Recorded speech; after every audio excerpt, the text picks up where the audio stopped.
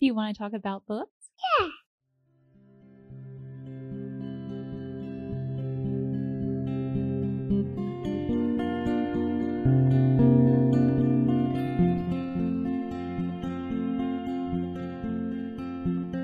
Hello, and welcome to A Well-Read Life.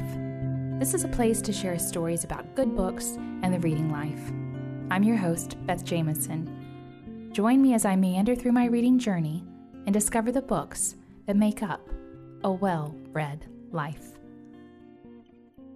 Welcome back. Today I am talking about H.F.M. Prescott's book, Son of Dust. Now, this book was a new-to-me read. It is not a new book. It was written in the early 1930s, I believe. But I was searching for another book one day, and I came across this book, and just by the description alone, I was so intrigued, and I thought it would be an excellent book for the podcast. It just seemed to check a lot of boxes that I especially look for in a book.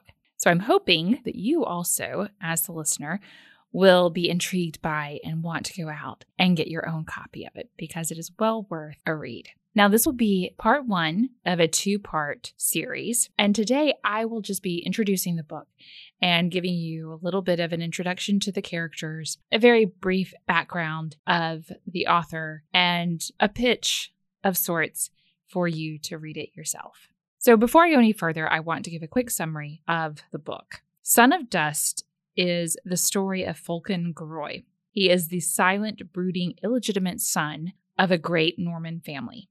He struggles to reconcile the desires of his flesh with his duty to serve God. When he falls in love with Aud, the noble wife of his family's enemy, Fulken will stop at nothing to possess her, even if it costs the ruin of the house of Geroy. Set in the years before the Norman conquest of England, Son of Dust is a sweeping medieval romance, rich with the battle between vice and virtue, and it has a beautiful depiction of the whisper of God's redemptive work in mankind. Hilda Frances Margaret Prescott was the daughter of an Anglican clergyman. She was Oxford educated and a teacher, and in 1923 she became a full-time writer. She is known for substantive historical romances, and she is most famous for her two-volume novel, The Man on the Donkey, and it's set during the time of Henry VIII and centers around the dissolution of the monasteries. It is a book I'm on the hunt for. I'm just trying to find the right copy at the right price. Now, in the introduction of my edition by Mike Aquilina, he says of Prescott's work, 3 things, however, set Prescott's novels apart from the bodice rippers arrayed in the drugstore. 1, their historical precision. 2, their spiritual and philosophical depth. And 3, their literary artistry. She did not write costume pageants or steamy melodramas. She produced imaginative histories, yet she wrote them with such simplicity and sensuality that the consumers of popular fiction kept her works on the charts. And I just felt like this was a great description of her writing. Please don't be put off by the mention of bodice rippers in that quote. I have not read anything besides this book of Prescott's, but I will have to say that that description perfectly encapsulates her writing from what I have read so far. Because in her books, you really do get this picture of not only the historical accuracy, but also very much the earthy side of humanity along with it. So we get a lot of the vices that make up human nature, a lot of the drive to overcome it, though, and not give in to it, but a very realistic picture of succumbing to temptation, continuing to allow God to refine us, that battle of our nature against God's love. And it is done again with that simplicity that was mentioned and that precision also, that it makes it unique in that. Now, initially, I loved the book. It's very sparse writing, like that simplicity that was mentioned. But it had themes that reminded me of another favorite book. And if you've listened to the podcast, I'm sure you've already figured out which book that is, because this is set in a medieval era, a favorite time period of mine in literature, a recent favorite time period. And this is especially true after rereading Kristen Lavren's Daughter, the other favorite book of mine that it reminds me of. But somewhere near the middle of the novel, I was afraid that I had made a grave misstep and that I had misjudged this book and that it wouldn't be as strong a novel as I originally thought. But thankfully, I was so wrong. It finishes very strong. I really loved this novel, and I was surprised how much I enjoyed it.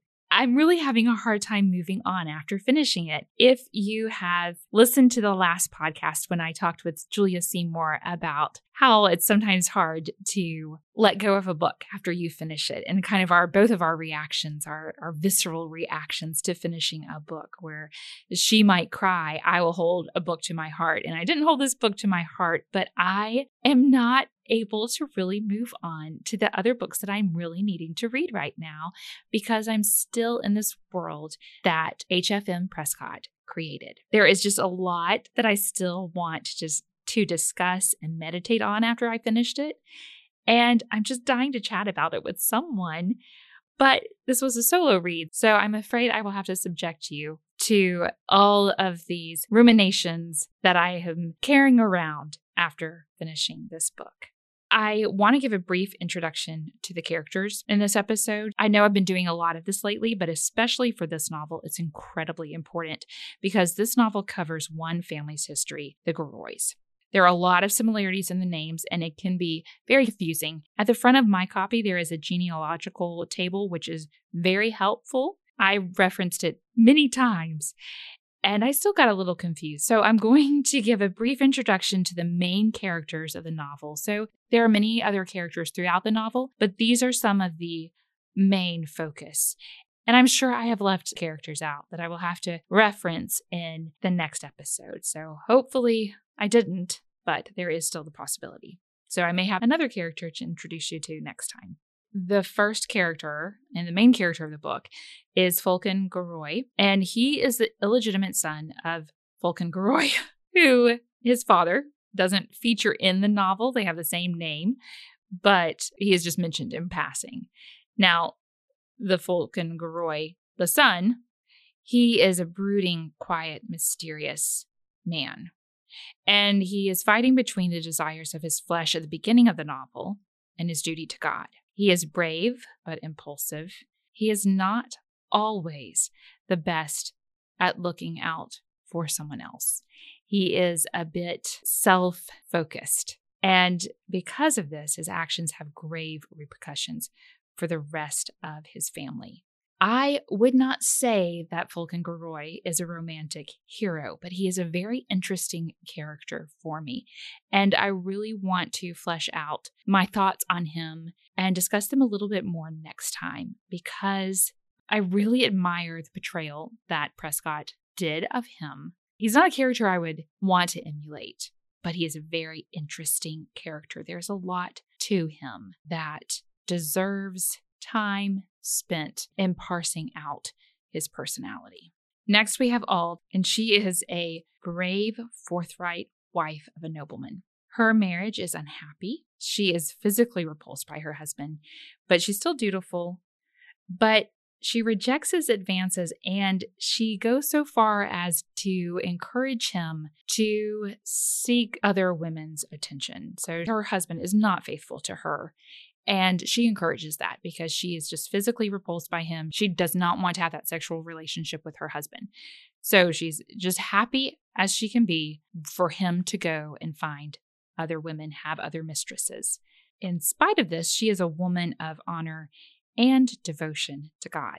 She is referred to throughout the book as simple. And this is not said in a derogatory way. It's just part of her character. There's this kind of strange mixture of childlike innocence and shrewdness. And I'm still trying to figure out the best way to describe that. She has a very strong sense of what is right and what is wrong in the world. And she's not going to go beyond her perceived sense of goodness or of virtue. So she does succumb to adultery. And I don't want to give anything away for next time, but she abides by this very strange code of virtue and goodness.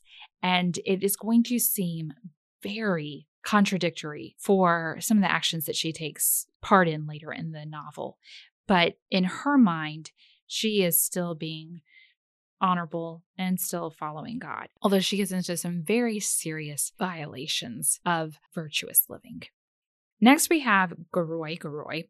I assume that is his name. He is referred to as Goroi. He's Vulcan's brother. He is calculating and cruel and selfish. He is not a character that you will like. Now, there is a hatred between the brothers. It is like a biblical hatred between brothers. And it would seem as if, in parts of the novel, that he would be perfectly happy to take his brother's life, although he would help defend him for the family honor when he's called to. So it's this very strange relationship, and he is just not a likable character, and he does some horrible things throughout the novel. So I don't think I could paint a bad enough picture of him, as you will see if you read the novel.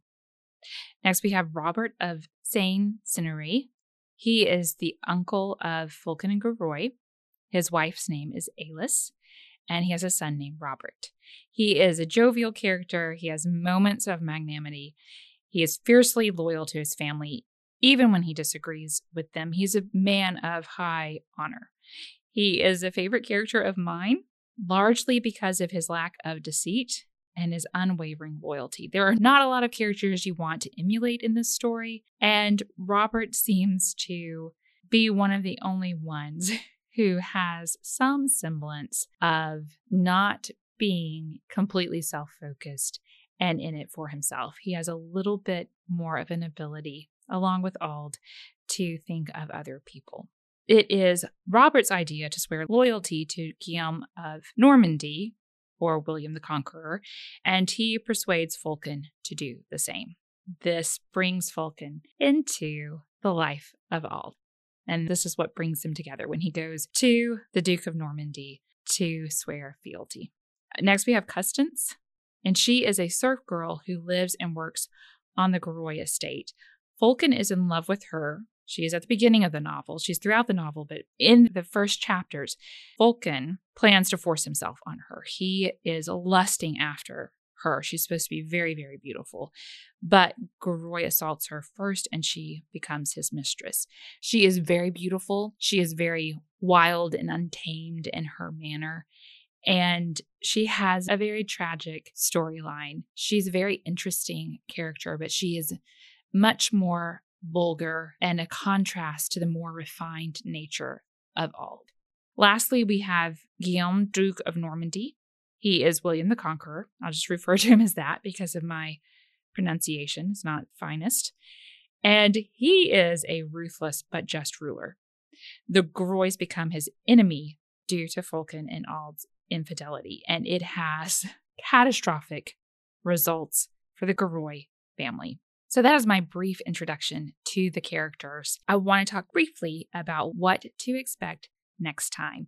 In my next episode, I want to go a little bit more in depth with a couple of themes in the novel and a little bit more about the characters and what drives them and just the value of the depiction of human nature in Prescott's writing and how this type of writing directs us to the heart of God. I love Shakespeare. I've done an episode on a wonderful book of Shakespeare for children a few years ago. And one of the things I love about Shakespeare, and I value so much about it, is its depiction of human nature. And I love when writers do that because they show us our great need for God. So I want to dig into that. And I also want to dig into the devastating work of sin and its far-reaching consequences. It's never sin in a vacuum. It doesn't just harm us, and it can have such devastating effects on other people. So I want to dig into those things and also talk a little bit about how desire and devotion are at odds and warring with each other throughout the novel, and the beauty of obedience. So next time I will dig into all of these or some of these, hopefully all of them. I'll share a favorite quote or two and see what we can glean from this story to speak to our modern world. But before I go, I want to suggest a similar read to you. I hope if you have not already, you will read it too. I've already shared a little bit about this in the introduction, and I'll share about it again next time. But this book reminded me of Kristen Lavransdatter. I am always looking for books that are similar to it. Prescott doesn't go into the depths that Sigrid Undset does, in the sense that we still get wonderful historical details. But when I read Sigrid Undset, I am immersed in the medieval world. The sights, the sounds, the smells, everything. I still am in this novel, but not to the extent of Kristen Lavransdatter. So if you want something that is a little less of a time commitment, but that still dives into human nature, our frailty, and God's redemptive work in spite of us, Son of Dust will be a wonderful book for you. Well, that's all for this week. I'll be back in 2 weeks with a new episode. In the meantime, I'd love to hear from you. So if you have a book suggestion, if you just want to have a little bookish conversation, you can email me at beth@awellreadlife.com. I also have a website that's still in the works. You can also find me there. It's awellreadlife.com. And I'm also on Instagram at wellreadbeth. Enjoy your week. Until next time.